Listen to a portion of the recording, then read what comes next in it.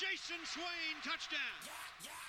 It's time for the Swain Event with your host, Jason Swain. My man. Real sports talk for the real sports fan. All you chumps are gonna bow when I whoop him. It's time for the Swain Event, fueled by Dead End Barbecue. Give me 2 laps and a Ric Flair.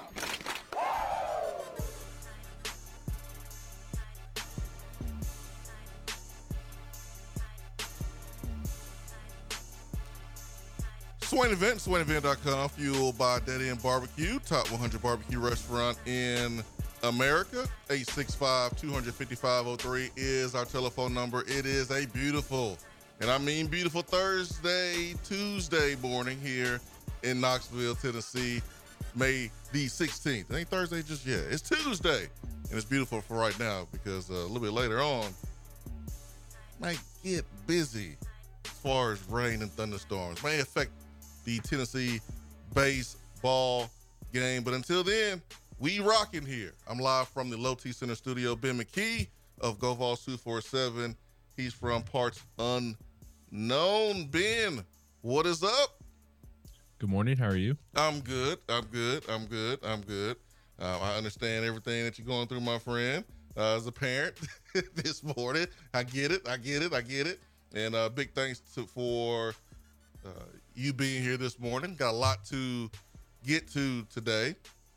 How was your weekend, man? Weekend good? Stay out of trouble?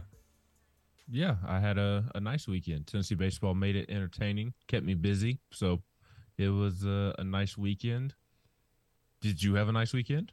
Yeah, man. Yeah, I was in your home state over the weekend. I Stayed in Tennessee all weekend. I went to Hoover. I was at Birmingham. My best friend stays in Birmingham. We had a basketball tournament, and so got a chance to hang out with him. The tournament was in Hoover, and it was right next to the Hoover Met there in the Finley Center, and so got a chance to see and scope out the Hoover Met before SEC baseball tournament coming up here just in a few days, Ben. But I think the field's okay. I think the walls are okay for Tennessee balls to go over after hits. I think everything is good. But one thing I will say, man, the best part of Alabama is I-59 North. And it was a bumpy ride there. It was a bumpy ride on the way back. But the ride on the way back, man, those bumps was a little bit softer getting back to Tennessee. Yeah, Chattanooga is a sweet place to see when you're driving back from Birmingham. You've never been excited to see somewhere as you are Chattanooga when you're coming back from Birmingham for a multitude of reasons. It's like going to Narnia. I'm not a big Narnia guy, but I know that exists. The Chronicles of Narnia. I don't know if you even know what I'm referring to. I have no clue. On your face. I watched the movie when I was like a kid, but I haven't watched it much since. But Chattanooga seems like the best place on earth when you're driving back from Birmingham. That road is bumpy. One of the worst roads I've ever driven on. And I am not at all looking forward to driving on that road a week from today. But I am really excited to get down to Hoover for the SEC tournament. And I say it every year. It's one of my favorite weeks of the year. And I'll say what I say every year, and that's to encourage those who may be 50-50 about going for the first time, go. It is an awesome experience, the SEC baseball tournament. The fans, it truly means more. I know we like to joke on the SEC slogan, but that's what makes it so special. The environment is second to none in terms of college baseball, and if you have not gone and experienced that, I could not suggest it more because it is absolutely awesome. I even, when I was still living in Huntsville, Swain, and I was still getting it out the mud through community college. You was for sure. What's that? I said you was definitely getting it out the mud. What was that? Oakwood Community College? I did not go to Oakwood. Oakwood is obviously an option. Which one you went to? I went to Calhoun. Calhoun, that's right. You did get out the mud. You really did. Yes, I certainly did. And that was before Calhoun built that brand new, beautiful building that you can see from the side of the road on 565 across from the Space and Rocket Center. Yep, I know exactly what you're talking about. It is kind of cool, though. I remember driving to community college, not that anybody cares, but a quick aside. I remember driving to Calhoun each morning. I didn't have an 8 a.m. class, but I think it was like a 9 a.m. class. And like my thought process of driving on 565 to Calhoun and seeing the Space and Rocket Center every morning was, man, it would be really cool if instead of driving and seeing this every morning, if I could pull up on Tennessee's campus and see Neyland Stadium instead. And that was kind of my motivation to get to UT, and it worked out that way. But when I was getting it out the mud at Calhoun Community College, I even drove down when Tennessee wasn't playing in the SEC tournament several years in a row, and it was just as fun. So anybody out there who has not gone and they're considering it, do it. You won't regret it. Well, Ben, it's going to be a different feeling this year, though. Yeah.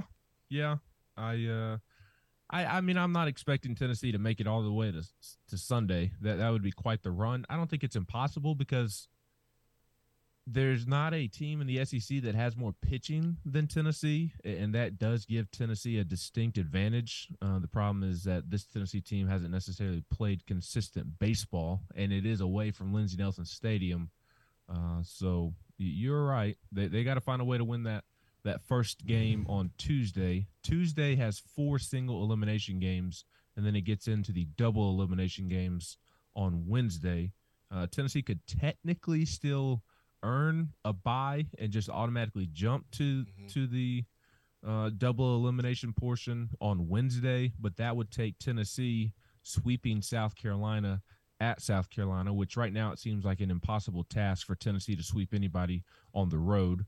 And then it would also require at the same time as Tennessee sweeping South Carolina, Arkansas sweeping Vanderbilt, which is doable. Arkansas is playing really good baseball right now, and Vanderbilt's kind of been teetering, but that series is in Nashville, and sweeping Vanderbilt is as difficult of a task as it comes. Yeah. Tennessee did do it earlier this season, but that was at Lindsey Nelson Stadium. So there's technically still a possibility that they could get that 4 seed and play on Wednesday instead of Tuesday, but right now, it's looking like they got to find a way to win that single elimination game on Tuesday, or else it'll really be a short week. Well, so with our guy Jared Dickey, man, he gonna be all right to play today. If not, he's gonna be all right for Hoover. I definitely don't think that he'll play today. I would be absolutely stunned. And in fact, I think Tony Vitello alluded to that with his comments over the weekend. There's just no need for him to play against Belmont because you do more harm than good by playing him and risking further injury. And it's his right shoulder that he banged up, for anybody who did not see it, sliding into home during Saturday's game in the bottom of the 7th inning. And he did go back out into the field for the top of the 8th, which was a good sign. But then in the bottom of the 8th, he was pinch hit for, which was not a good sign. And did have an MRI done on Sunday. That all came back clean. I think there was an initial fear that he tore his rotator cuff, but that was not actually the case. And now it's just about managing pain and not even really pain, but more soreness. I think that was the big problem on Sunday and probably yesterday. I don't know that it was as mobile as he would have liked it to have been in terms of being able to maybe lift it above his head. So it wasn't a serious injury. I expect him to be ready for Hoover at minimum, maybe the NCAA tournament at minimum. He'll be ready for postseason baseball, but I don't know that we'll see him this week just because you want to be super cautious with a shoulder injury and rest that thing up. That is the best medicine for him right now, is just resting that thing up. So we definitely won't see him tonight. I'll be kind of surprised if we see him this weekend against South Carolina. Maybe he's able to DH. I don't think we'll see him in the field, but maybe he's able to DH against South Carolina on Friday or Saturday. And I would think that based off the way that they're talking, that he'll be ready for postseason baseball for sure at minimum. How surprised were you that Tennessee won the series? I mean, goodness gracious. Playing at home, we know this baseball team is totally different. We know the park is generous. cranking out home runs, grand slams. I was on my way back from Birmingham on Sunday, so didn't get a chance to watch like I wanted to, but saw where we didn't have any more bullets left in the chamber because we let them all loose on Friday and Saturday. Didn't have anything left on Sunday. But the series win, I know going into this series, we talked about this on Josh and Swain when you joined us, that what Kentucky did very, very well and did consistently well all season long was something that Tennessee was like the worst at, and how their style of play contrasted so much against what Tennessee was unable to defend or take care of or play at a certain level all season long. But that wasn't the case the first two games, Ben. How did Tennessee get the series win, in your opinion, besides, hitting home runs? Right. Yeah, that Sunday game was weird. Drew Beam did not have his best stuff for a second straight week, which was odd because he's been really good at home this season, whereas it's been more of a struggle for him on the road. So you saw him struggle last weekend against Georgia, and you thought that he would be able to rebound against Kentucky, mostly because it was a home game, quite frankly, and he's been awesome at home. During conference play, entering the weekend, he had allowed 7 runs in 25 innings at home compared to 14 runs in 13 innings on the road. And then he comes out and can't make it through the second inning. He only lasts 1.2 innings and gives up 4 runs. So it was not a good Drew Beam afternoon, unfortunately, for the Vols. And I think that led to when your pitcher comes out and your starting pitcher, especially when you're at home, comes out and gives up a 3 spot in the top of the first inning before you even head to the plate, that can be draining and take a lot of energy out of you as a team. So not the greatest of starts for Tennessee. And then you had the 2-hour rain delay midway through the third inning, or not rain delay. It did rain a little bit, but it was a weather delay because of lightning in the area. It was just a funky afternoon. And Tennessee had 8 hits and hit into some bad luck once again. Not that that's an excuse, but they were getting guys on base. It's kind of always a weird conversation to have, or an interesting conversation to have. You're getting guys on base, but you're not driving them in. So you're doing something well enough to get them on base, but then what's not clicking to allow you to drive them in? And then I do think that there was some tough luck involved there. I mean, Christian Scott absolutely ropes the ball to the warning track in left field, and the left fielder makes a great play on the baseball. Yep. So there were a couple of plays like that that Tennessee hit into, some bad luck, some line drives right at guys, some ground balls that you barrel up, and it was 104 off the bat, just right at the second baseman. I mean, those are good at bats with runners on base. It's just you have nothing to show for it because baseball is baseball sometimes, and you can hit it right at guys. So not that it is an excuse, but I think that had something to do with them not able to mount a comeback, and then some bullpen arms towards the tail end of the game give up some runs to make it the score what it was. But I wasn't surprised, to answer your initial question, Swain, that Tennessee won the series because Tennessee has more natural talent than Kentucky, and it was a home series for Tennessee. I was more so pleasantly surprised by the way that they did win. And yeah, they slugged home runs, and Andrew Lindsey was really, really good on Friday night. Chase Dolander was really, really solid on Saturday. You had some nice bullpen performances, but Kentucky's small ball style of play was what made me nervous because Tennessee hasn't necessarily executed the small details, the good fundamentals that go into the sport of baseball. And they mostly did that over the course of the weekend, especially on Friday and Saturday. I mean, Tennessee was laying down bunts for hits and moving guys over. They were fielding plays. They were not making a ton of defensive mistakes and actually making really nice plays on defense. They were throwing Kentucky runners out. It looked like Tennessee played small ball just as well as Kentucky did. So wasn't surprised that Tennessee won the series, just more so that they played small ball, good fundamental baseball as well as they have all season. Yeah, man, love this. I saw where Tennessee moved up. There's so many different publications, but Tennessee moved up after the series win against Kentucky. Ben McKee,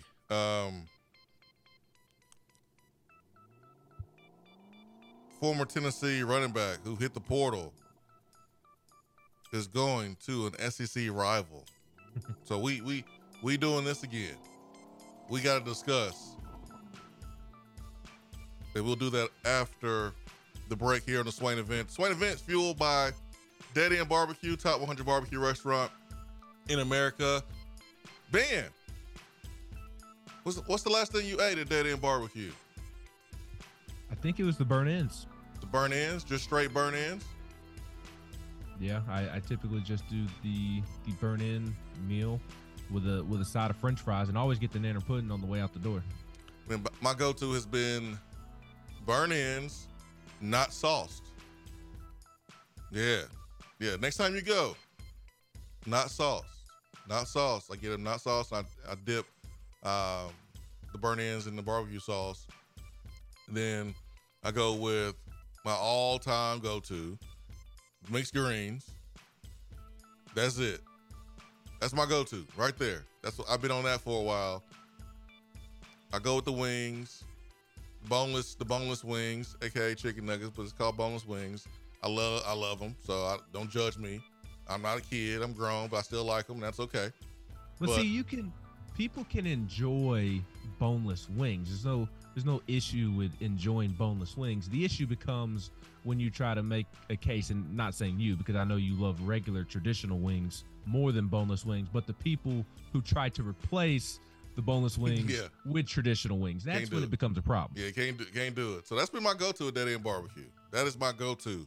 Burnt ends, not sauce, mixed greens. That's it right now, man. I've been on that for a couple of months actually.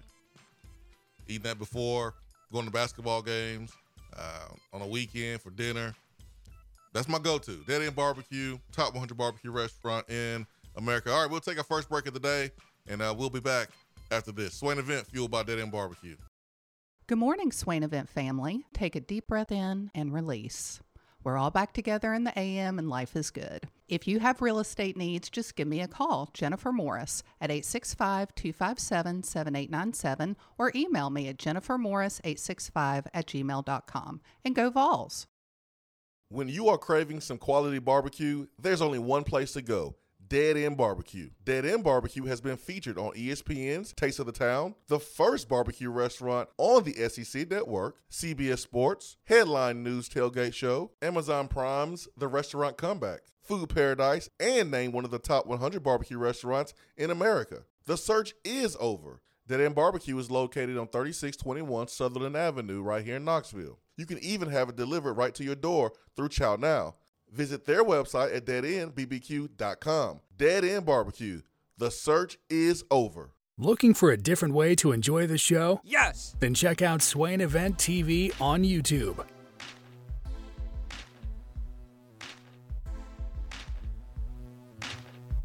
All right, welcome back. Swain Event fueled by Dead End Barbecue, top 100 barbecue restaurant in America, live here from the Low T Center studio. That's where I am. Ben McKee in his home studio as well. Thank you for making Swain Event part of your morning. Well, this is awkward. This is very awkward, Ben. Not that players entered the portal. It happens. If you're not happy, you should go. No one should hold you hostage. It's your career. You've put in the work, and you have a small window to maximize opportunities. Small window. If you're lucky, you'll see it 80 years old. You got 5 years of your life to maximize opportunities. On the field, off the field, getting your degree, parlaying that into a career, going to the league. If you're lucky, playing over 3 years and 3 games, getting a pension. playing 5, playing 7, playing 10 if you're lucky. So I don't throw any shade on a young man or young lady hitting the portal. Go for it. Go for it. You're the one that has the limited amount of time. Coaches can coach for 10, 15, 20, 25, 30 years. Well, didn't win this year. Well, there's always next year. There's always next year. There's always next year. Athlete, you got a small window. But I don't know how these young men do it, Ben. I don't know how the Henry Toes can do it. I don't know how you go from playing one school where that school is considered a rival, and then the next year going to that school. It doesn't make sense to me. Doesn't mean it doesn't make sense, just doesn't make sense to me. I personally could not do that, but that is the case once again. Now, this ain't the first time a former Tennessee player has transferred from Tennessee and gone to the University of Georgia. Because, wasn't that Eli Wolf? Tight end? Yeah. I forgot about that. Eli Wolf. Eli Wolf, tight end, transferred from Tennessee to Georgia and he was pretty good. He's pretty good at Georgia. But here we go again because former Tennessee running back Len'Neth Whitehead, who entered the portal in December after his redshirt sophomore season. Remember, he had the injury his freshman season. He got some burn, had some big plays. He was going to be our power back. He was his freshman year. I thought he did a really good job his freshman year, but he got hurt. The injury obviously set him back. He did not play last year, but he announced on his social media last night that he's going to Georgia, man. He's from Athens. He was a high school player at Athens Academy. Yeah. It could be personal reasons why he wanted to be at home. Totally respect that. But at the same time, it's still weird. It's still weird to me. But he's going to go, Ben, and it looks like he's going to walk on at Georgia, which is another layer. Makes you think that maybe it's something personal to turn down scholarship offers at other schools to walk on at Georgia, and it's at home. But still, the fact that you're going from Tennessee, Georgia, is still just a little awkward to me. Yes, and look, you of all people know how much I hate the inter-conference transferring. I've been moaning and complaining about it for years now. What about really K-Mays? Since what's that? You good with K-Mays doing it? Well, you know we're hypocritical about it. Just like I'm good with Zane Denton transferring from Alabama to play for his home state team. That's right. Play third base for Tennessee. Like, look, I'll be the first to admit that I'm a hypocrite. I am too. When it comes to it, but I still don't like it. I still think it's a little weird, I guess. I've come to accept the fact. But with this one, which, by the way, two things. First, shout out to the Tennessee softball team. Big shout out. And speaking of softball, Madison Shipmans, who is a former Tennessee softball player, was really, really good at Tennessee. Her little sister, if you'll remember, Allie Shipman, transferred to Alabama 2 seasons ago, lost to Tennessee in the SEC tournament this past weekend to allow Tennessee to advance to the SEC tournament championship game.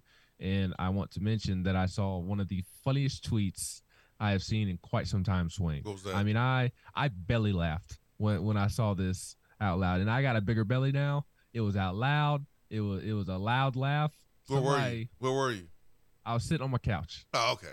Nobody heard it except for Knox Man and the wifey. Yes.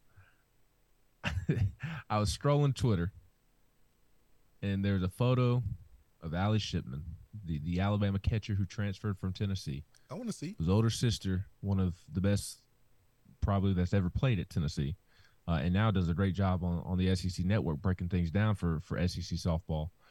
It was a photo of her and the tweet said, "We got Henrietta To'o too." I need to see this. They called her Henrietta To'o. Send it to your boy. Hey, I want you to slide in my DMs with that one. Slide in my DMs, man, or just text me. Let me. I think I saw it. I was rolling when I saw that. I'll find it and send it to you. But the overall point, the serious point that I'm getting to is I hate all these SEC transfers as much as the next person. I think it's weird, like you said. Like, how can you go from supposedly hating a team to playing for a team? But and we've talked about this before, Swain.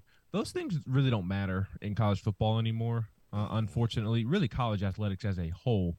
The motivation is getting to the league and NIL money. That's the only two things that these athletes care about. And if they can win something along the way, then cool. That's the icing on the cake. But I promise you, 80-90% of athletes, if not a higher percentage, only care about getting to the league, or care more about getting to the league and getting NIL money than winning a championship. I really believe that. And I hate that that's what college sports has become, because back in the day, it was Al Wilson playing for the pride of his state, playing for his brothers next to him, playing for his football program, his university. Like, that was the motivation, not NIL money.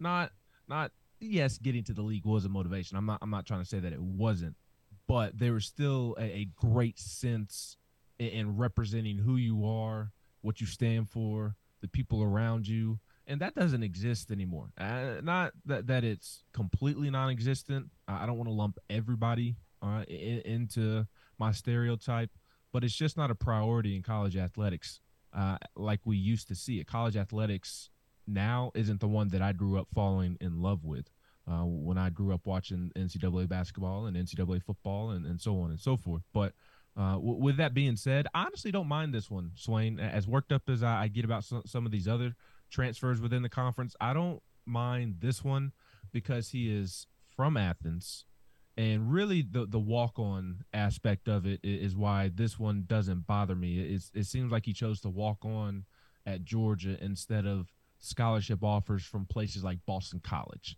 and I'm not going to fault a young man for wanting to prove himself at an SEC program in his hometown. So for me, kind of those factors right there are kind of why, like, hey, Len'Neth Whitehead, I don't blame you one bit, buddy. You're from Athens. You obviously didn't come to Tennessee because you grew up being a Tennessee fan. It was probably one of your only SEC offers, trying to play in the premier college football league. And I feel like he's just still trying to prove himself and play in the best league in college football and do so in his hometown. So for that, I don't have a problem with this one, to be honest with you. I'm with Tony on the text box. Tony says, Kirby is looking at that as an edge to see UT's scheme, as we are their main competition with that weak schedule. Now, there's only so much trash talk we can do as Tennessee fans to Georgia, right? They've beaten us. They won 2 championships in a row. But at the same time, Tennessee is the closest thing to becoming a legitimate competition in the SEC East. And when Tennessee gets closer from a roster standpoint, building depth, this series between Georgia and Tennessee is going to be really, really fun. And if I'm Kirby, I don't care how successful I am right now, how much I've won, how much I'm recruiting. They go out and get the number 1 player in the country yesterday at quarterback. They got their version of Nico. As a competitor, you want to keep the people that you're beating, you want to keep them down. You don't want to see them rise. You don't want them to get closer to you. You want to keep the distance. So I don't know if that was Kirby's main reason for bringing in Len'Neth Whitehead, but I wouldn't mind knowing a little bit of details about what Tennessee likes to do offensively. Certainly an aspect of the storyline. But here's what I don't get, Swain. if Tennessee's offense is so simple and doesn't prepare guys for the league and all this brouhaha that Kirby is spewing these last couple of months, why does he need somebody? If it's so simple and it doesn't prepare guys and it's easy to understand, why does he need somebody to come in and help him? That either that or he's like, man, listen, I mean, we get a chance to get a walk-on that was a scholarship player at another school. That's pretty good. Now, I don't know how much Len'Neth Whitehead is going to play because special teams players at Georgia are simply 4- and 5-star players that haven't gotten on the field on offense and defense. So I don't know how much Len'Neth is going to match up against those guys in competition on special teams. But, hey, man, he's doing what he thinks is best for him. This could be a personal reason. He's going back home. You never know what might happen, what's going on in his life. And so I'm not judging him. I'm just saying it would be weird for me to go to a school that I played against and considered a big-time rival. Now, you made a point earlier that players hate a team that they're playing against. And there's a team of, 90, 100 players? Not every player on the team hates the opponent they're playing against. I mean, there was guys on my team that looked at Alabama, I'm sure the first time they played against Alabama, as just a tough SEC opponent. But I looked at them different. Totally different because I'm from Alabama. We played LSU. Chris Brown, Jonathan Wade, those guys looked at LSU different. We played against Georgia. Guys from Georgia looked at them different. Guys from Florida, we looked at Florida different. So, like, it sometimes means a little bit more to guys who are from that state, but at the same time, you still take them serious as an opponent. You still respect them. You watch the film. You go out there. You play hard. You're trying to destroy the guy in front of you.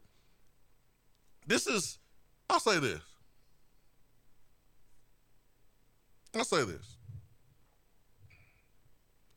I may not agree with everything that Jeremy Banks did off the football field during his time with Tennessee, but I remember that Alabama game, and he wasn't about making friends with Henry To'o.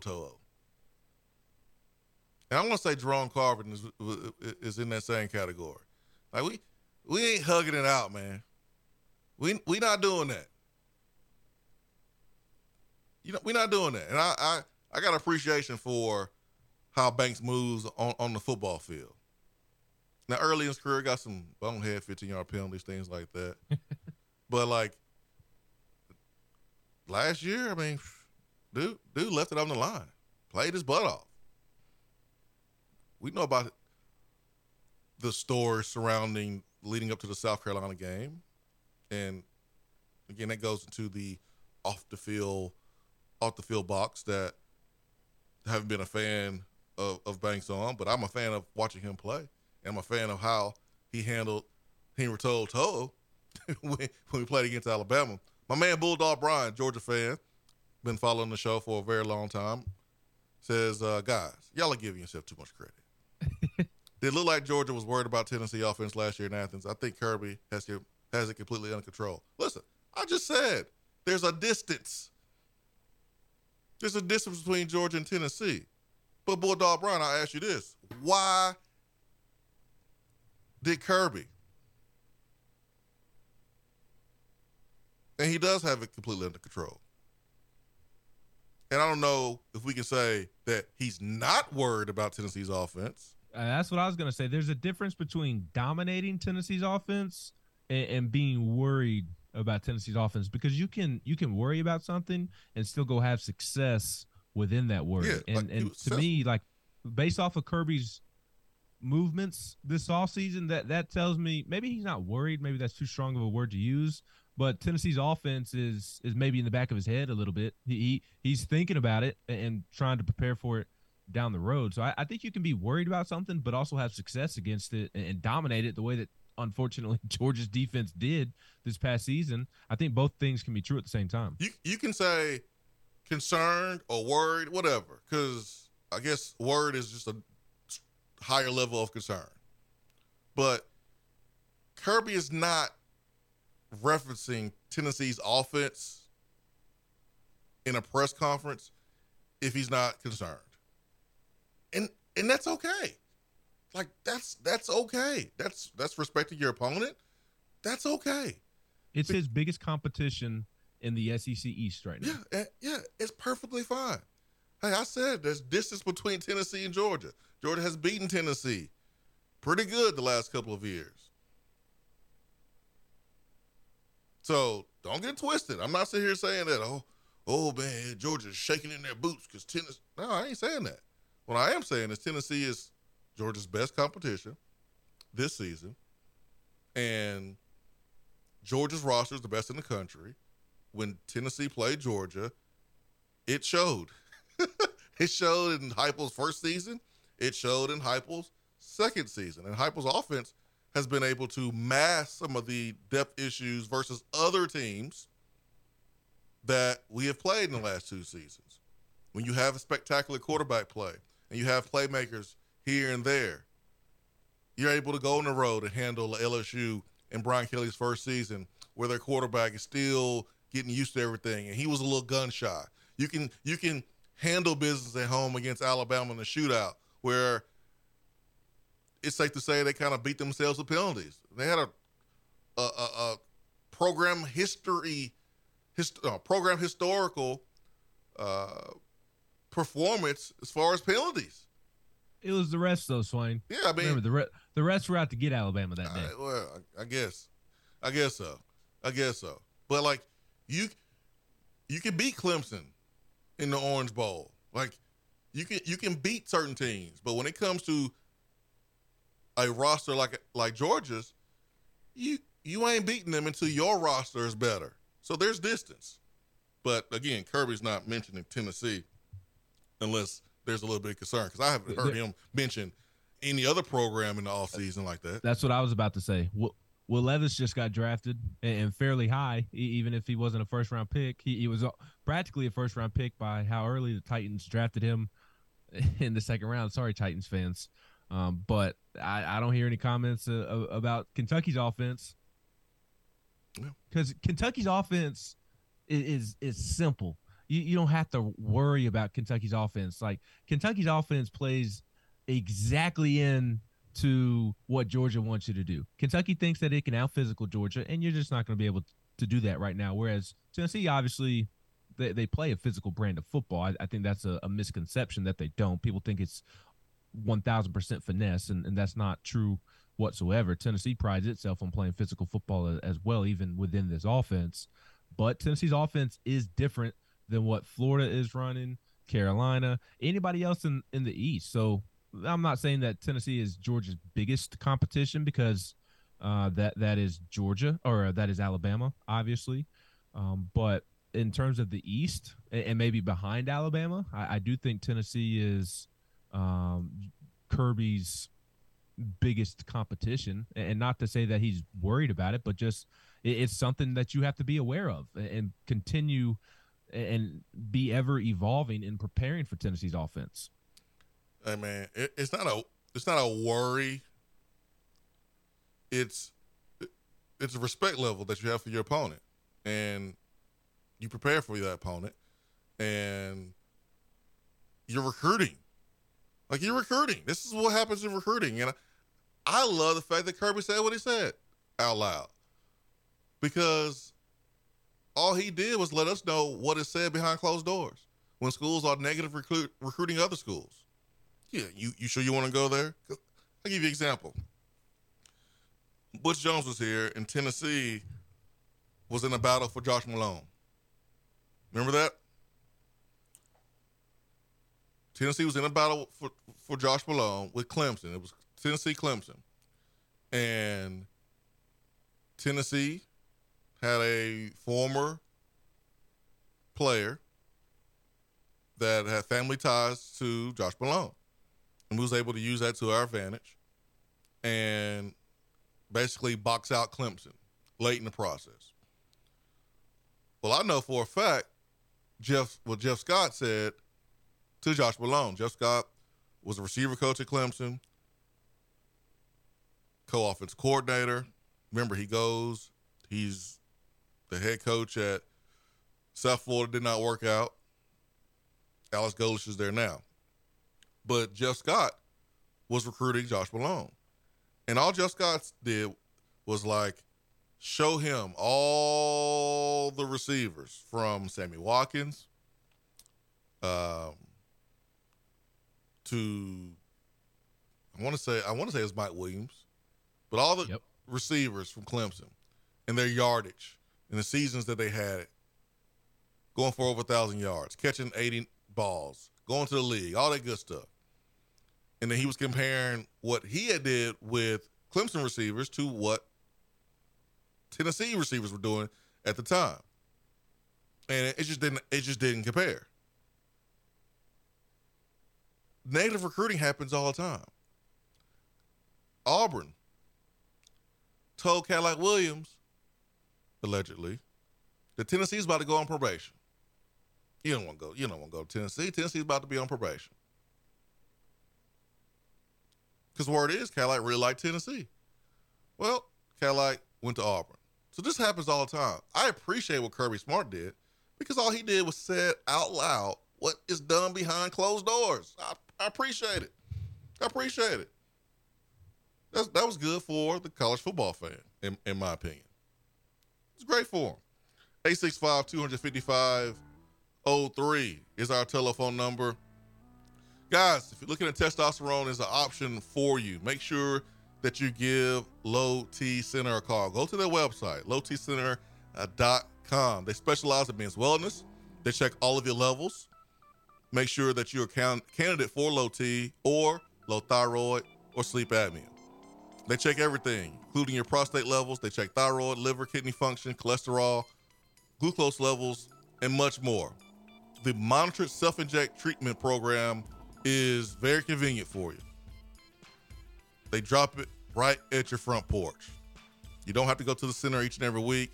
They drop it on your front porch so that way you can administer those testosterone shots yourself. Really simple, really easy. Low T Center, covered by most health insurance, or it's less than just $100 cash pay. Go to the website, book online, more details. Low T Center, reinventing men's healthcare. All right, we'll take time out and we'll hit the text box. Ben, does that sound okay? Is that good for you? Always good with me. All right, my friend. Swain Event, fueled by Dead End Barbecue, top 100 barbecue restaurant in America. Be right back. Hey there, Swain Event crew. Just like Vols Sports, the Knoxville area real estate market is strong and growing stronger. We're an everything region. When you get the big orange itch to buy, sell, or invest, call me, Jennifer Morris with Keller Williams Realty at 865-257-7897 or email me at jennifermorris865@gmail.com. Go Vols! Dead End Barbecue has you covered when you need the food to be on point for your next event. Go to deadendbbq.com to learn more or call 865-414-9417. Dead End Barbecue, the catering search is over.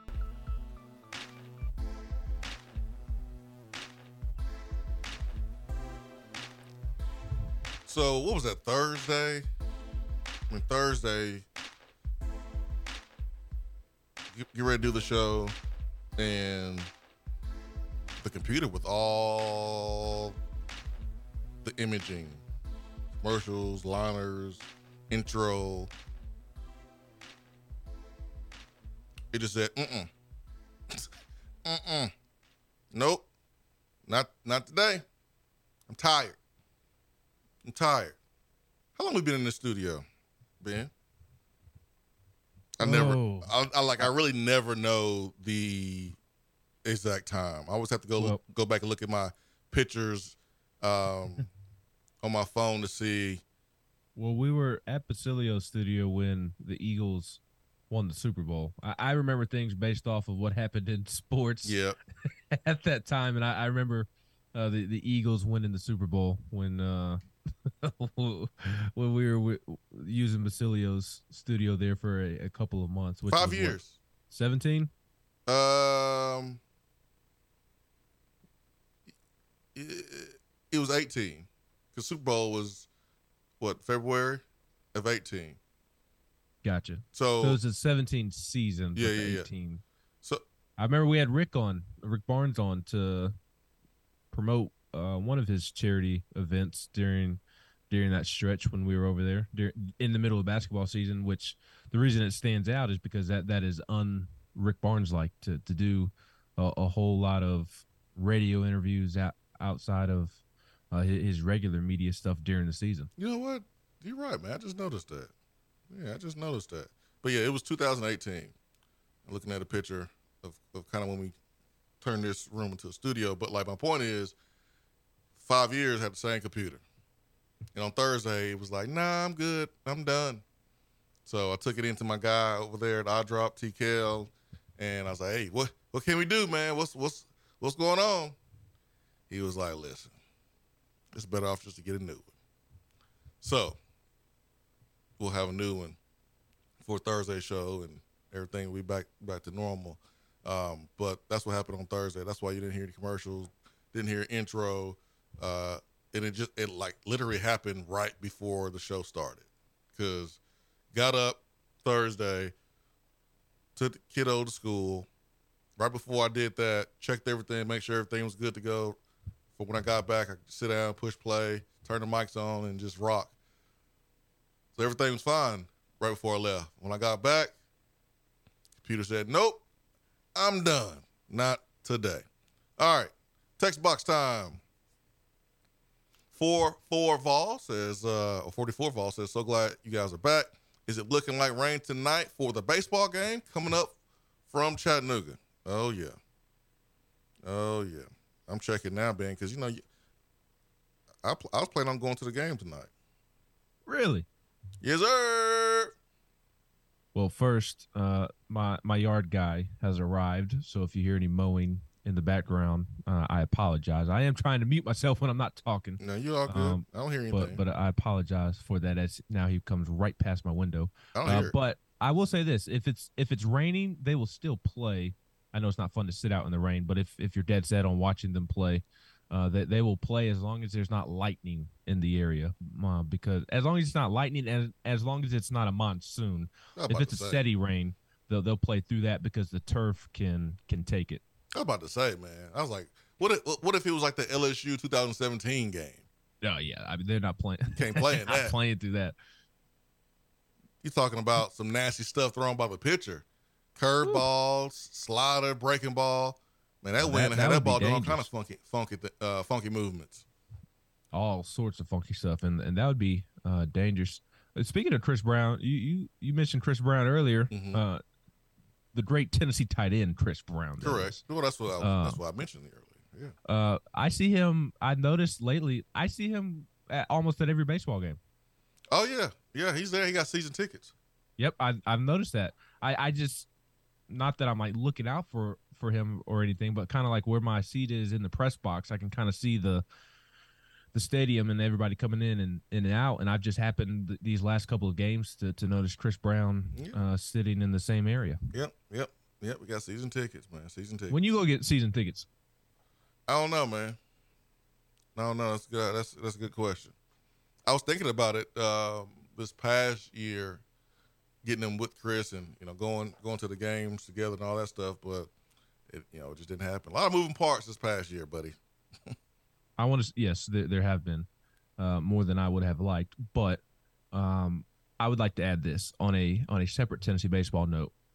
You saying or me thinking about you going to the games, and my family, myself and my parents, we've even talked about going in on season tickets because they always want to come up to the game. The wife wants to go to the game. Knox is going to be 10 months next week, so he's going to reach a point of where he'll want to go to the game as well. So trying to find a way to where we can split it and somebody can go to a game in some form or fashion. We can kind of split it. But I will say this, it'd be a good investment because in talking to somebody over in the program yesterday, I was asking about future recruits and actually the catcher position, and it led to a comment saying that they're super excited for these next couple of years, and they would not be surprised if Tennessee won a national championship with the level of talent that is that is coming in. Like the vibe within the program is like, yeah, they're excited for the now. And the last 2 years have been awesome. And last year's team probably should have won the national championship. But Tony and his staff, Tony Vitello, Josh Elander, Frank Anderson, and you throw Quentin Eberhardt, the strength coach. He doesn't recruit, but he's obviously a key piece to the recruiting pie. He helps just by how great he is and how he helps develop kids.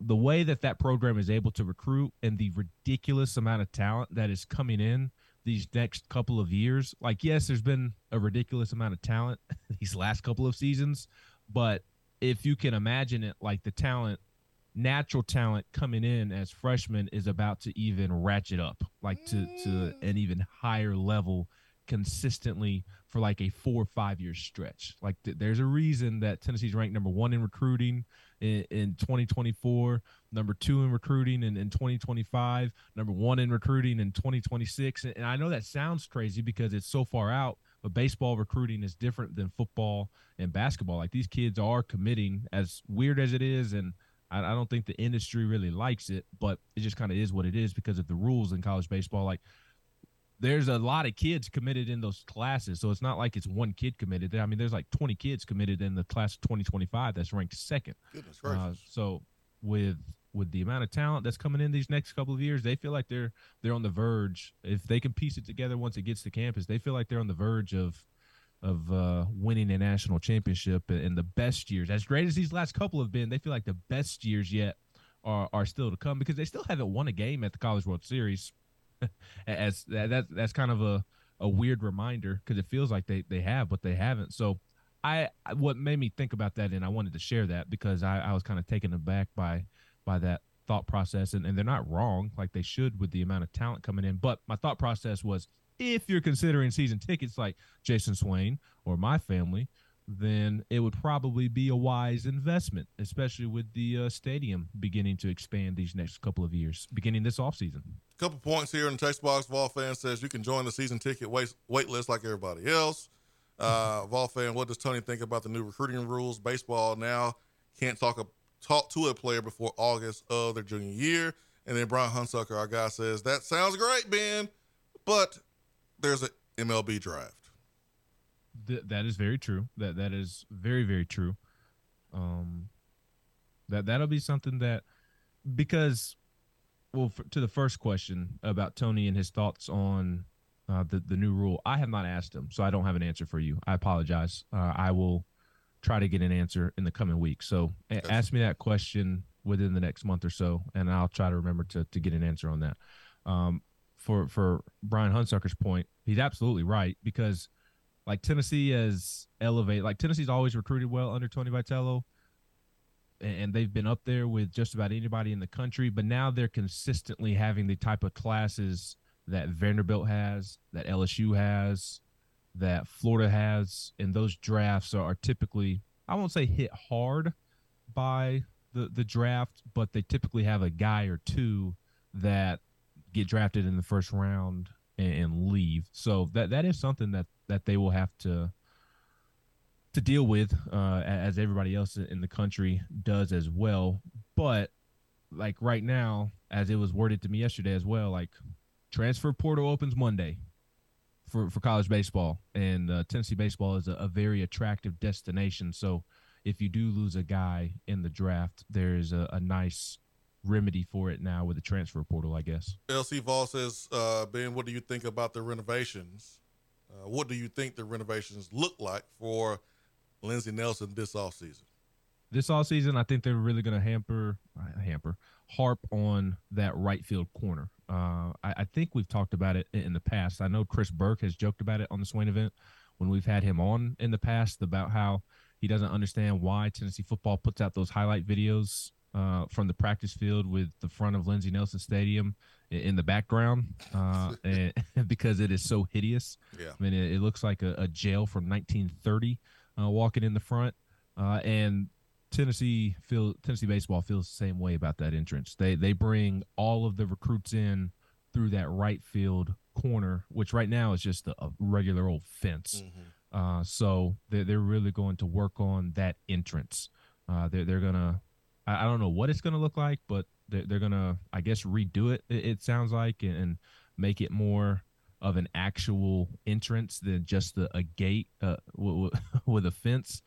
So that right field corner is really going to be worked on. And it sounds like they're going to expand the seating down there along the right field line as well. I don't know if it's like further from the dugout. I don't know exactly what it's going to look like or where exactly they're going to add the seats, but I think they're going to try and add like 4-6 rows somewhere to get the fans closer to the field. Tony Vitello has been harping on this Hornets Nest vibe these last couple of years. And like, yeah, Tennessee doesn't have the Mississippi State Stadium or some of these other cathedrals in the SEC, but because Lindsey Nelson is kind of on top of the playing field, he really wants to lock in on that. And he always talks about this Hornets Nest vibe.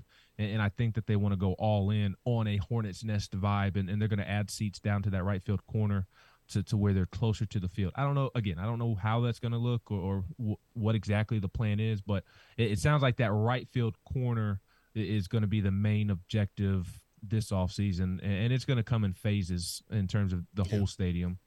These next couple of years. And then I think like next offseason, they're going to add the building out behind right field that is for the players. So it's going to be a lengthy process, but it sounds like that right field corner is going to be the area of emphasis this offseason. Maybe that's where our tickets will be.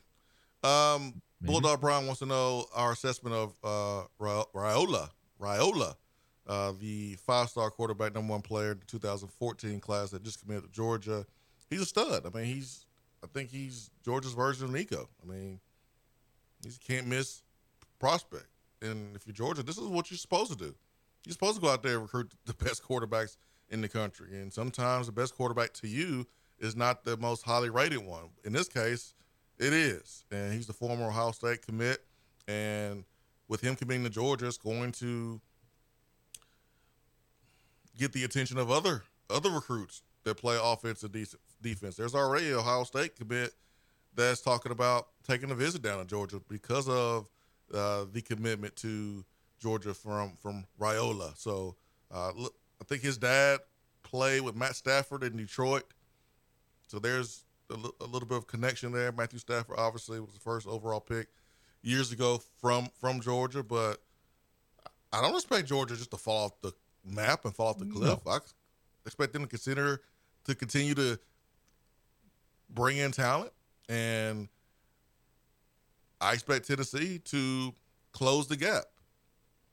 Now, how fast will that be? I don't know from a talent standpoint. And when you get closer to closing that gap, can you win on Saturday? That's the question. But for right now, man, Georgia's doing everything right. Yep. Except for off-the-field issues, because I don't know what y'all doing down there. They've had a rough offseason. My quick thought is that in some weird way, like they're taking an even bigger step forward because they think of all the success that they've had these last couple of years, and it's really been despite the quarterback position. Not that the quarterback position has been bad. Like Stetson Bennett was a good college quarterback. Don't get it wrong, but it feels like what the stretch that Alabama just went through. Like Alabama had a bunch of above average quarterbacks. A.J. McCarron, a good college quarterback, but then they kind of started to get the elite quarterback talent and went on an absolute tear with Tua, Hurts, Bryce Young. That's kind of what it feels like to me is that somehow, some way, like Georgia's obviously dominating the sport right now. They won the last 2 championships, but in a weird way, they're even elevating still because they've done it without that ultra-talented quarterback. I know they've had the JT Daniels and the kid that went to Washington that almost beat Tennessee on the Hail Mary. Jacob Eason. Yes, thank you. Like that, those have been naturally talented guys, but it didn't click for them per se at Georgia. And now it feels like, okay, well, they've been having all this success mainly because of what they've been able to do on the defensive side of the ball and their ability to run the football. But if they add a transcendent quarterback like Alabama was able to do with Tua, Jalen, or Bryce, and man, it makes them even more difficult to beat than they already are. So I know Tennessee fans don't want to hear it, and other fans, but man, it just makes it seem like it's going to be even more impossible to beat than it already feels to a certain extent. To me, nothing has changed, Ben, with Kirby's ability to recruit quarterbacks. Remember, he got Justin Fields. The difference, Ben, has been Kirby playing the right quarterback. That's the only difference to me, because he got Justin Fields. He got 5 stars and 4-star quarterbacks right now that he's choosing from to take over for Stetson Bennett. So the latest commitment, yeah, he's the #1 player in next year's class, but okay, he's a 5-star, just like Jacob Eason was, just like Justin Fields was. But the question is, can you play the right guy? Yeah, that's the reason why you're absolutely right. Yeah, they probably didn't. That's probably why they didn't win 3 national championships instead of 2. So that's the difference.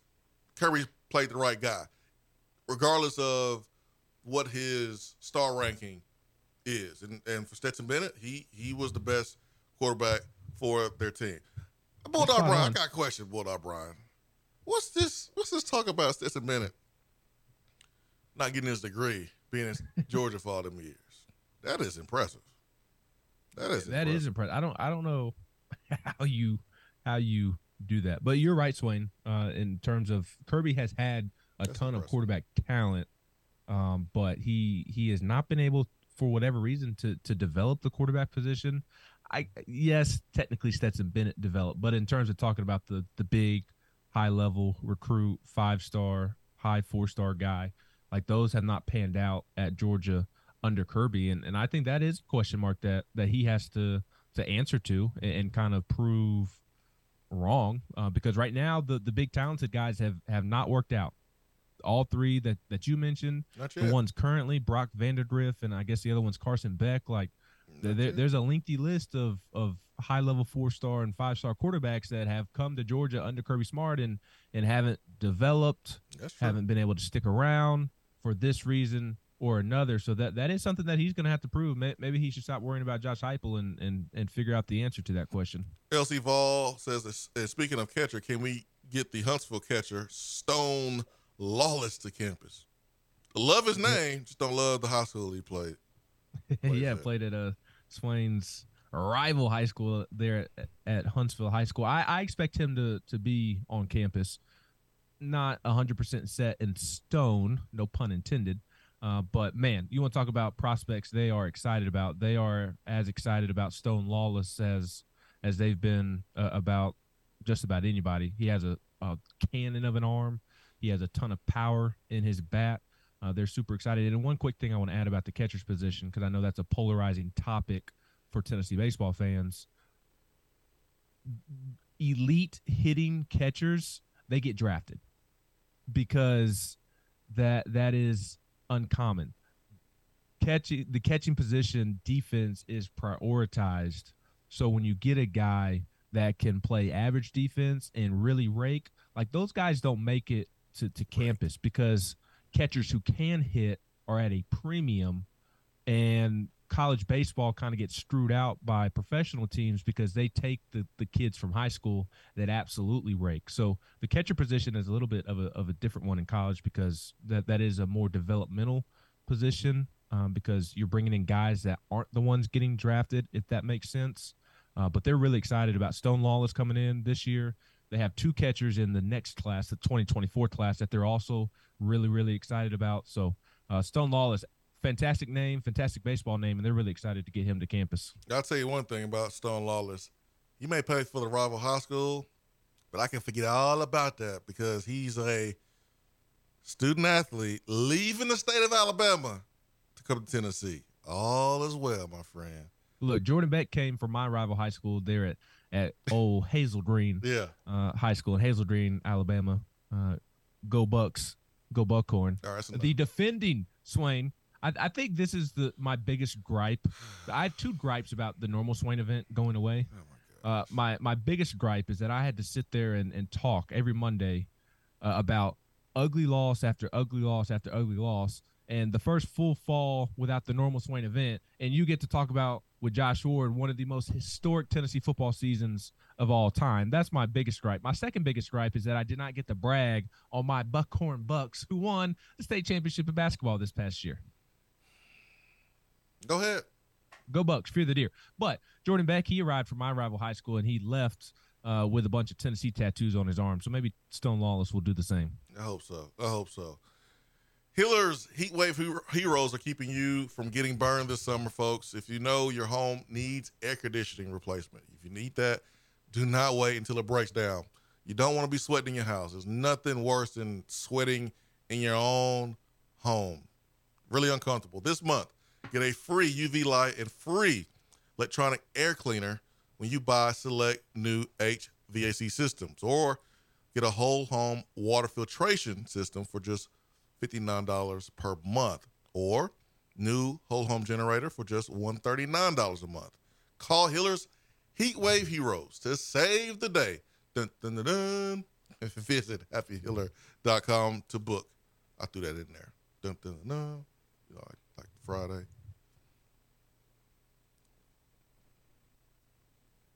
I think it was Friday. I think it was the second one. Like a snitch. Top flight security of the world, Craig. We heroes. All right, text box. We'll finish up. Bulldog Brian says, congratulations to the Lady Vols on the SEC championship. Appreciate that. Rodney Austell. We're talking about Len'Neth Whitehead transferring to Georgia. Says these kids are built different. They are. They built different. I'm sure we'll hear more details of why he made that move to Georgia. I mean, he's from Athens. Weird, but hey, gotta do what's best for you.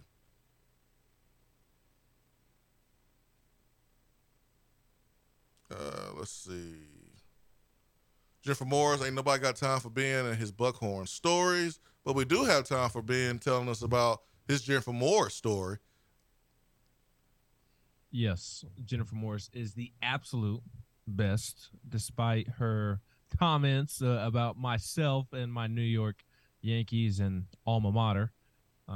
But if you're in Knoxville or wanting to move to Knoxville and in the market for a new house, I could not recommend Jennifer Morris more. I have said it for years and years that Jennifer Morris is the absolute best when it comes to helping you find a house. She helped my wife and I find our first house, and I can tell you that it was very intimidating to begin looking for a first home and trying to buy a first home. Just an incredible process that was so intimidating, and she made it seem easy, and it was a flawless process because of Jennifer Morris, because of who she is and her work ethic and just kind of the way that she goes about her business, in the sense of she's available 24/7. You have a question at 11:30 p.m.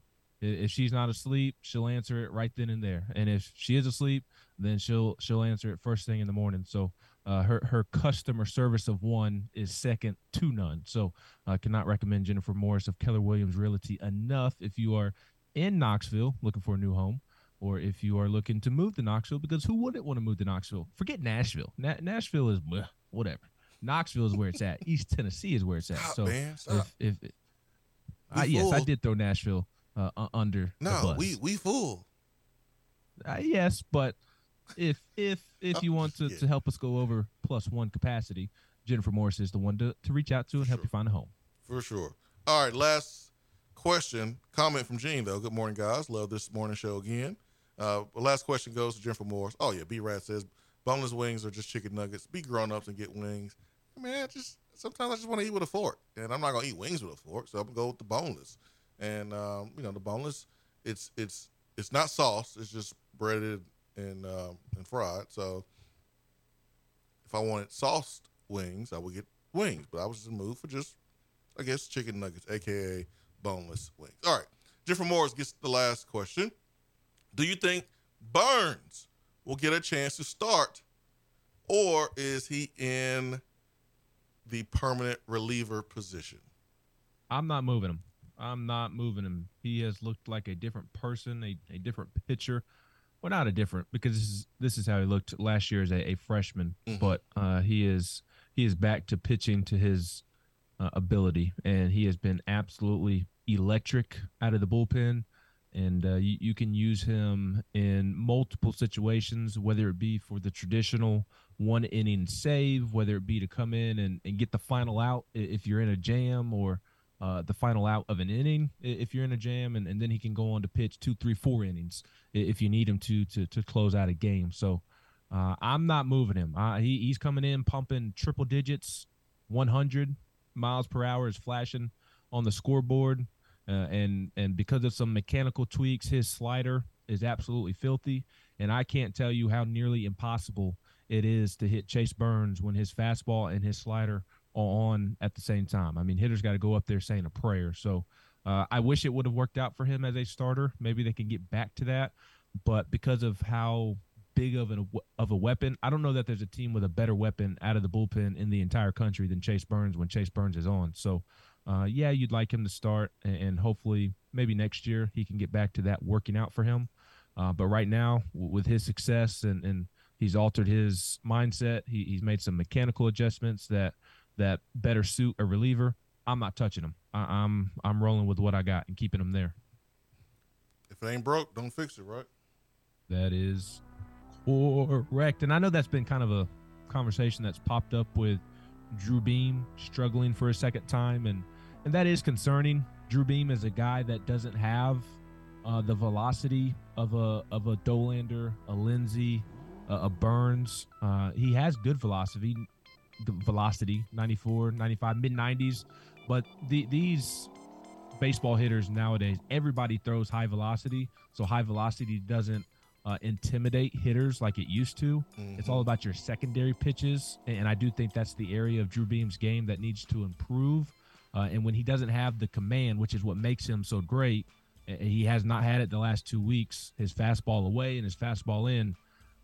It's been concerning the last 2 weeks, but you're still riding with Drew Beam. There's too long of a resume there. If he struggles this weekend at South Carolina and struggles in the SEC tournament, maybe it's an actual conversation that needs to be had. But right now, I'm still rolling with Drew Beam behind Lindsey and Dolander. If Beam continues to struggle and you make a change, who replaces him?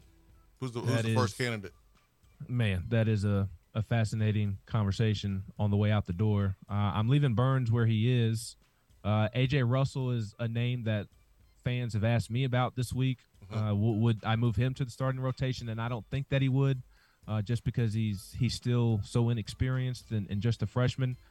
I would hate to move Camden Sewell from the bullpen, because everything I just said about Chase Burns and how valuable that is, Camden Sewell is just as valuable out of the bullpen for all of the same reasons in terms of how you can use him. He's an older guy that isn't going to be fazed by any situation. But if I needed a new starter to replace Drew Beam, I think I would go with Camden Sewell. Swain Event, fueled by Daddy Barbecue. That's Ben McKee, Go Vols 247. I'm Jason Swain, live here from the Low T Center studio. Swain Event, fueled by Daddy Barbecue. We appreciate your time, appreciate your ears. We'll do this again on Thursday, 8 a.m. Eastern Time. Peace and love. We are out.